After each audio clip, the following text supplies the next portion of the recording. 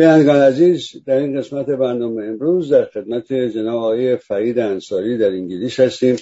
جناب انصاری سلام عرض میکنم و وقت بخیر میگم خدمت. من سلام خدمت شما و بینندگان محترمتون از سلام عرض میکنم. امیدوارم که شما و همگی هموطنان ما در صحت و سلامتی بسر. خیلی سپاسگزارم. امیدوارم که شما و خانواده محترمم شاد و سلامت باشید. ما هم در مجموع خدا رو شکر بد نیستیم. خب خدا رو شکر.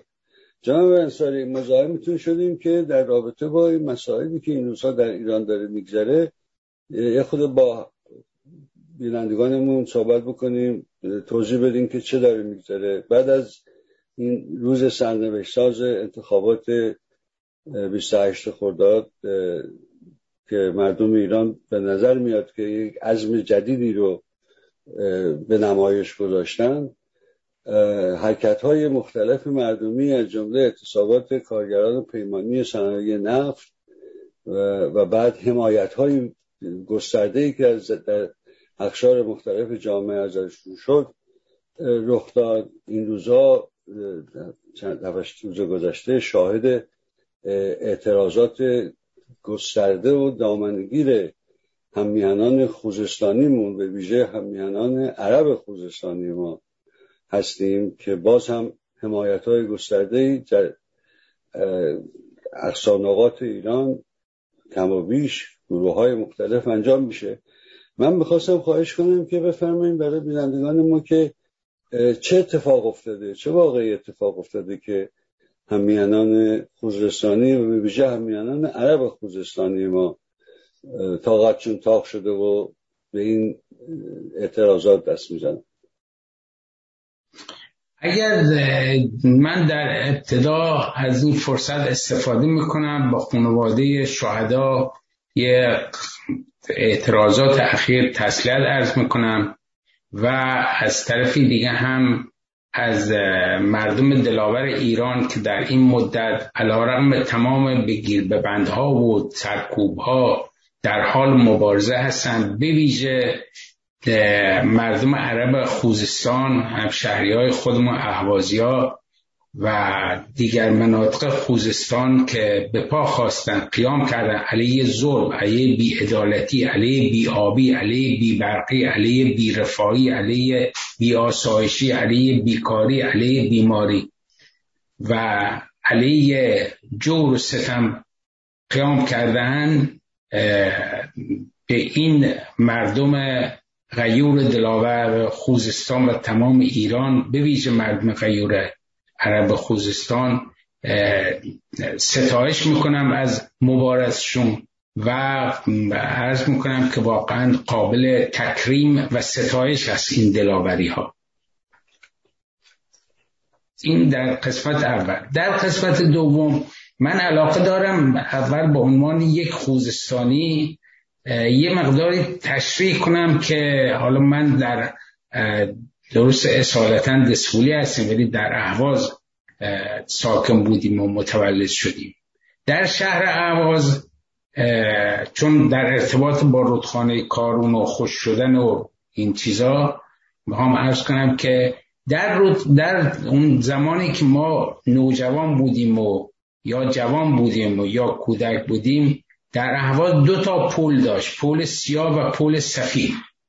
این پل سفید شما محل رفت آمد ماشینا و آدما بود و شهر به هم، 2 قسمت شهر به هم وصل میکرد و این رودخانه یک رودخانه عریض و طویل در اهواز بود که اسم رودخانه کارون که بزرگترین رودخانه ایران هست، هم عریض‌ترین هم طویل‌ترین رودخانه ایران هست. این رودخانه از کوههای بختیاری سرچشمه میگیره و میاد طرف شوشتر و اهواز و منشعب میشه که به صورت رودخانه کارونه. این رودخانه امروز خشک شده، یعنی امروز مرده در واقع، متاسفانه به علت بی‌تدبیری، بی‌کفایتی، ناآمدی حکومتگران ایران این رودخانه خشک شده. این رودخانه زمانی من خاطرم است که وقتی کنارش میرفتیم یا از بالای پل سفید نگاه میکردیم، کشتی میومد میرفت توش. 16 متر این عمقش بود و کوسه هم داشت. شما همیشه با ما میگفتن در اهواز شنو نکنین، رودخانه باهاتی کوسه هست و کوسه میزنه. کوسه هم معمولا در جاهای زندگی میکنه که در رودها یا که عمق داشته باشه. بنابراین عمق 16 متر عمق کارون بوده و این کارون در جنگ جهانی اول حتی کشتی‌های جنگی هم ازش عبور می‌کردن.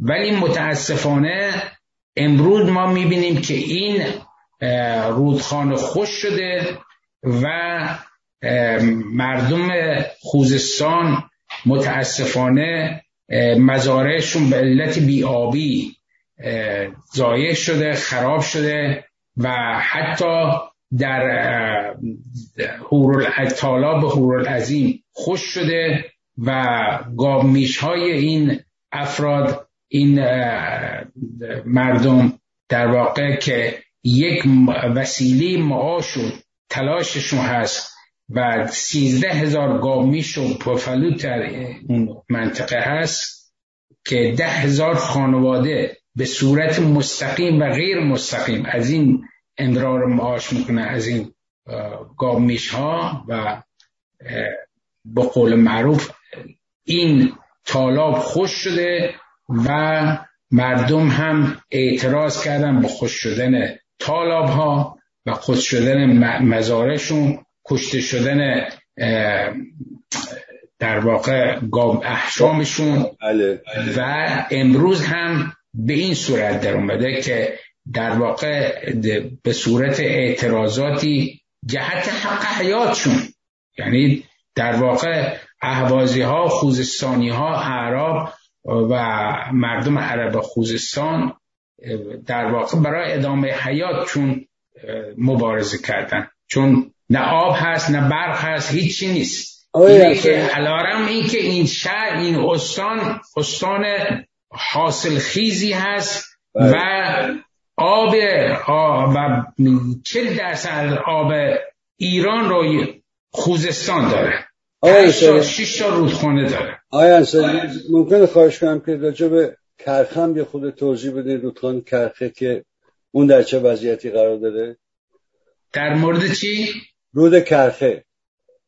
رود کرخه هم اینا در واقع اون هم خشک شده. خود دقیقاً آب هورالعظیم از رودخانه کرخه میاد، از رودخانه کارون نمیره به هورالعظیم.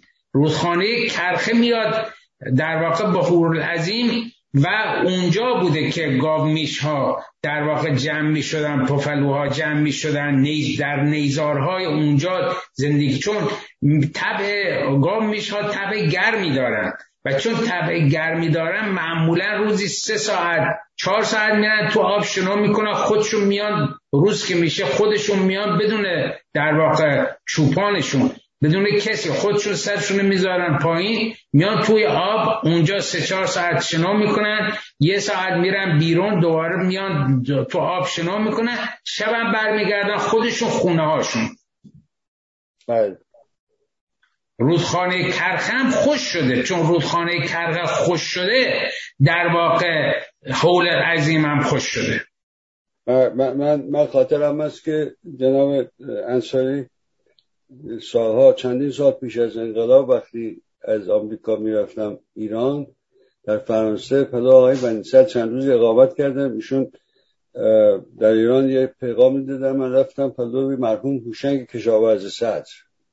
بله. یک کتابی برای آقای بنی‌صدر فرستادم به اسم بونه و این کتاب درباره یک کانال آبی که از زمان کریم خان زند در خوزستان دایر شده بود و در طول زمان خشک شده بود و ادعای کتاب این بود که هنوز این کانال وجود داره بود. با آقای بنی‌صدر دادم، اگه خاطرتون باشه، بینندگان خاطرشون باشه، آقای بنی‌صدر وقتی در اوایل دوران ریاست جمهوریشون اعلام کردن که ماهی به یک استان میرن. اولین استانی که رفتن در خوزستان بود و از جمله اون کانال رو فرستادن. یه عده متخصصین پیدا کردن و با استفاده از رود کارون و کرخه حدود 1 میلیون و بیش از 1 میلیون هکتار آب زمین زیر آب بردن اضافه. یعنی یه که فرمودین که حاصلخیزترین پر آبترین منطقه ایران بوده و امروز به این صورت در اومده، واقعا باعث تأسفه. خب بفرمایید چرا اینجوری شده؟ این سدسازی ها و سدهایی که درست کردن چه نقشی داشته در خشک کردن این تالاب ها و رودخانه ها؟ در واقع سدها در دوره پهلوی ما 30 تا سد داشتیم. حالا خود سد دزم در واقع حالا اون موقع ممکنه خیلی از متخصصین متوجه نشدن به ضایعات سد. حالا سد در 30 تا در جمهوری اسلامی 500 تا سد ساختن و 120 تا سد هم دارن در حال ساختن هستن. این سدها کارشون چیه؟ سدها کارشون اینه که جلوی آب بگیرن و درسته ازشون انرژی آبی تولید میکنن و برق تولید میکنن از طریق آب، درسته، ولی از یه جهت باعث خشک شدن در واقع مزارع و آبیاری روستاها و آبیاری در واقع رودخونه ها و اینا میشه، رودها میشه. اینه که این همه سد درست کردن اینم در زمان آقای رفسنجانی شروع شد. این سدسازی که سردار سازندگی بهش میگفتن، به خاطر که دستور فرمان سدسازی، البته این ادامه داد، آقای خاتمی هم ادامه داد، آقای احمدی نژاد هم اون سد گوتون که حالا میتونیم راجبش بحث کنیم، اون آقای احمدی نژاد، آقای روحانی هم همینطور. هدف اصلیشو از این ساختنهای سد، حالا بجز اون پولی که این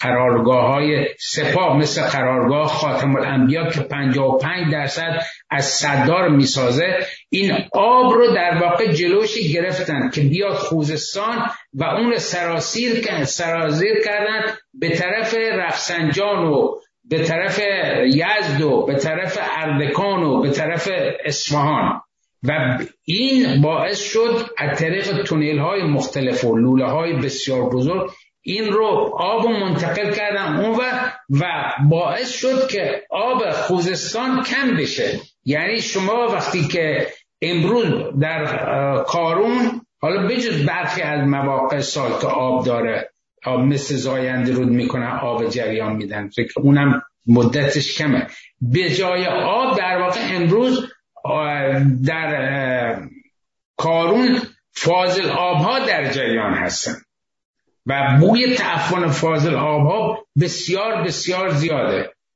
چرا فاضل آبها؟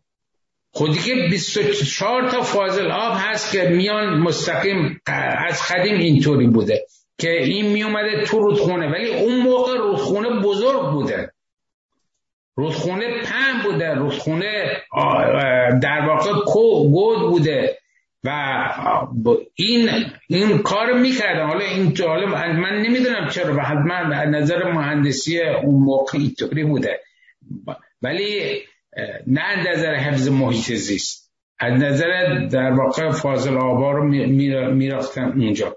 و امروز هم فاضل آبها هستن ولی آب نیست. اگر هم آب باشه چون مقدارش کمه، خود آبم بوی تعفن فاضل آبها رو میگیره و شهر اصلا بوی تعفن فاضل آب میده.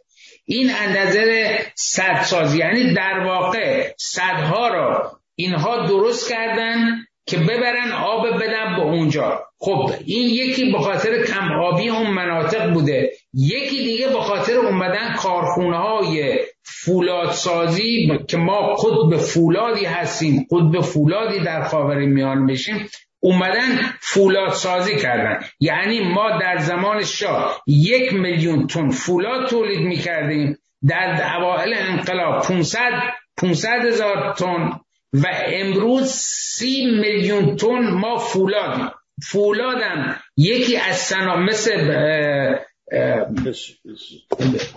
بسیار آب بره، چوب آهن مثل ذوب آهن یکی از صنایع پر آب مصرفیه. خب این صنایع باید ببرن کنار آب، چابهار که از اقیانوس هند و از دریای عمان استفاده کنن، باید ببرن بوشهر، نبیان در واقع توی یزد بیاب، توی اردکان بیاب، توی رفسنجان، توی اصفهان درست کنن که اینا خودشو آب ندارن، اینا رو ببرن اونجا و وقت آب مردم شریف خوزستان بگیرن و از اون زمین‌های حاصل خیزش در واقع که بهترین زمین‌های در اطراف دسفول و شوشتر بودن، عقیلی که یکی نزدیک گوتمنده، اینا بهترین زمین‌ها رو داشتن، حاصل خیزترین زمین‌ها رو داشتن، مرکبات، سبزیجات، همه چی اصلا معروف بود در ایران و در خاورمیانه. جناب انصاری، پیش از اینکه یه سوال دیگه در این رابطه سوال اصلی مطرح بکنم، دو تا نکته رو می‌خواستم مطمئن بشم. یکی این که فرمودین 500 تا صد در خوزستان زدن؟ نه، 500 صد در ایران زدن. گفتم در دوران پهلوی 30 تا صد ما داشتیم. بله. بعد این 500 تا صد زدن و 120 تا صد دارن. خب توش پول هست. پول هست و در واقع در صورت از نظر محیط زیستی اصلا صد زدن کار خطاییه و حتی امروز در آمریکا در حال مطالعه هستن، کلاس‌های راه انداختن در دانشگاه که چگونه صدها رو نابود کنیم. چرا؟ به خاطری که اون جریان اصلی طبیعت از بین میبره. آب باید بیاد به تو رودخونه ها، بیاد توی در واقع مزارع، مردم بتونه ازش استفاده کنه. آب حیات دیگه. بله. حالا سوال دیگه من دارم اینه که احتمالاً شما تو فرمایشاتون جواب سوال منو دادی ولی میخواستم بیشتر توضیح بدید. چرا هورالعظیم خوش شده و اهمیتش برای همیهنان خوزستانی ما و به ویژه برای همیهنان عرب خوزستانی ما که نقطه اصلی این اعتراضات هستن چیه؟ خب هورالعظیم چرا خوش شده؟ همونطور که عرض کردم اومدن در جلوی کرخه، آبی که میاد به کرخه و اینا یه سد ساختن که هم باز ببرن اونور. درسته؟ البته فقط فکر نکنیم مشکل فقط آب بردن اونجاست به طرف اردکان و اینا. نه، این یک سیاست کلی سلطه‌گرانه است. این یک سیاست اشتباه است که بگیم خب تو این زمینه اصلا جمهوری اسلامی اشتباه. نه، این یک مرامه، این یک در واقع یک تفکر اشغالگرانی سلطه‌گرانه است که تمام ایران در حال نابود کردن است و الان مسئله حیات ملی ایران در خطره. حالا اینا اومدن کرخه را در واقع سد گذاشتن، بعد آب نمیره توی هورالعظیم، هورالعظیم خوش شده. خب این قبلا این هورالعظیم آبزیان مختلفی داشت، یکی از بزرگترین تالاب‌های ایرانه، آبهای زیاد مختلف، آبزیان بسیار مختلفی داشت، اصلا نمونه بود. از پرندگان مختلف یا اونجا زندگی میکردن یا میومدن در ضمن مهاجرت میومدن اونجا تخم‌گذاری میکردن میرفتن و با خود خوزستانیا اون 10,000 خانواده اون اطراف در واقع زندگی میکردن و از 13,000 گامیش تو اون منطقه، گامیش و بوفالو هست که اونجا در واقع میرفتن زندگی میکردن. حیات افراد تو اون منطقه بود. تو این 10,000 نفر از این بوفالوها و هورالعظیم و نیزارها به وجود میاد. علاوه بر این نیزار خوزستان فقط مسئله نیزار نیست، تأثیرش رو اقلیم هوایی است. نابود کردنش چی میشه؟ نابود که خوش کردنی باعث میشه گردریزهایی به وجود بیاد که سرطانزا هستن. این گردریزهای سرطانزا باعث بیماری مردم میشه، به خاطری که این تالابات توی قرها نشست کرده، املاح مختلف نشست کردن توش. وقتی خوش بشن خب باد میاد میزنه تو شهر اهواز یا خوزستان. چرا این همه سیاه؟ وقت ریزگردای این خودطالب مثلا حول عظیم ریسکگردهای درشتی هستن، مثلا اونایی که از عراق یا عربستان میان، اینها به خاطر اینکه مسافتی را گذراندن ریزگردهای بسیار ریزی هستن، اینا ریزگرداش بسیار درشت و مضر هستن. خب اینا اثراتی هستن که باعث میشه در واقع وضعیت مردم خوزستان خراب بشه و در واقع به عناوین مختلف جمهوری اسلامی در واقع هم مایعات روزمینی و هم مایعات زیرزمینی از قبیل نفت و گاز و هم مایعات روزمینی از طریق انحراف دادن آب و نابود کردن کارون و کرخه و بقیه رودخانه، بی آب کردن این فلات خوزستان باعث نابودی مردم اون منطقه شده. کارون خاموش، اگر کارون بی آب بشه یعنی خوزستان اصلا نابود میشه. شما حساب کنید در مملکت، در کشور ما، در استان خوزستان، حالا کشور ما 60,000 روستا داشتیم، 10,000 روستاش از بین رفته، 50,000 روستاش مونده. از این 50,000 روستا 37,000 روستاش آب نداره، آب آشامیدنی سالم ندارن. درسته؟ در وقت در خوزستان 702 روستا هست که آب نداره، یعنی خوزستان پر آب 702 روستاش آب نداره، باید با تانکر و با این چیزها در واقع ببرن. حتی یه مصاحبه من دیدم که این میگفتن که منتظر آب بودن، میگفتید ما 10 روز آب نداریم، 10 روز در واقع حموم نکردیم. آیه انصاری، میبخشید صحبتتون قطع میکنم، با توجه به اینکه 2-3 دقیقه دیگه بیشتر وقت نداریم. در مورد مشکل چیست رو توضیح دادین، بخشی از علتهای این مشکل رو توضیح دادین. حالا خواهشم این است که در این 3-4 دقیقه وقتی داریم، 2-3 دقیقه وقتی که داریم، بفرمایید که راه حل چیست.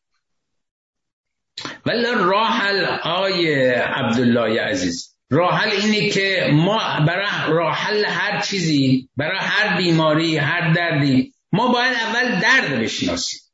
ما بدون شناخت درد هر دارویی برای بیمار بدیم، اون بیمار یا میکشیم یا ناقصش میکنیم یا به سرانجامی نمیرسه.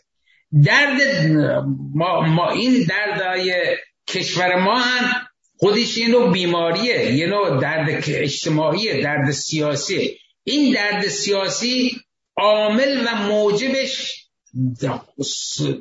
ساختار استبدادی حکومت جمهوری اسلامی است. این ساختار استبدادی هم نه فقط چون جمهوری اسلامی است، نه دوره شاه همین بوده. ما تا این ساختار استبدادی را ابین نبریم، تا زمانی که یک ساختار دموکراتیک بر اساس حقوق و پیمان نظری و عملی روی مسئله حقوق و تنظیم روابط با حقوق نباشه، نمیتونیم در واقع این مشکلات ما حل کنیم. چون این حکومت استبدادی، شما یه حکومت دیکتاتوری استبدادی تو خاورمیانه اسم ببری که این یه کار خوبی کرده. خود جمهوری اسلامی هم جدا استبداد منطقی نیست، بدتره، با خاطر دینی هم هست، یعنی مطلقه هم هست. درسته؟ از نوع بسیار بدشه، کشندشه. این تا از بین نره، تا عبور نکنیم از این حکومت، مشکلات ما افزونتر میشن، وضعیت خرابتر میشه، بی آبی و بی برقی و بیماری و بیکاری و فقر و غیره اضافه میشه و همین اوضاع هم درست نمیشه. بنابراین اگر ما میخوام در واقع یک حکومتی داشته باشیم که قواش از اراده ملت باشه، اگر میخوام یک جامعه‌ای داشته باشیم از شهروندان صاحب حق و حقوق، اگر ما میخوام یک جامعه انسانی داشته باشیم، یک جامعه دموکراتیک آزاد باشیم، یک جامعه دموکرات و مستقل و آزاد داشته باشیم، بر اساس استقلال آزادی در واقع کار کنه، بر اساس حقوق کار کنه، تمام مردم، تمام شهروندان از حقوق مساوی در مقابل قانون برخوردار باشن، هیچ راهی وجود نداره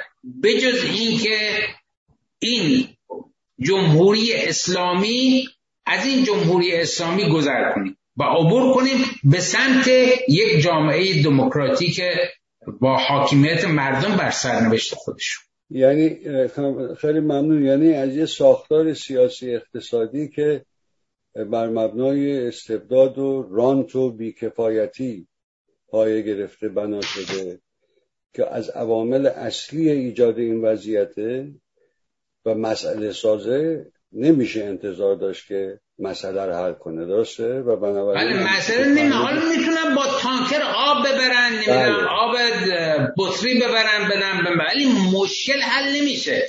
مشکل مردم خوزستان در پایانم بگم، مشکل مردم خوزستان تنها این مشکل فقط مشکل مردم خوزستان نیست. تمام منطقه، تمام استانهای ایران با این مشکلات گرفتاره. تمام بیکاری، بیماری، نبود واکسن برای کرونا، نمیدونم بیبرقی، بیابی، تمام اینا مال همه استان. فقط فرقش اینه که استان خوزستان بخصوص مردم غیور عرب اول قیام کردن.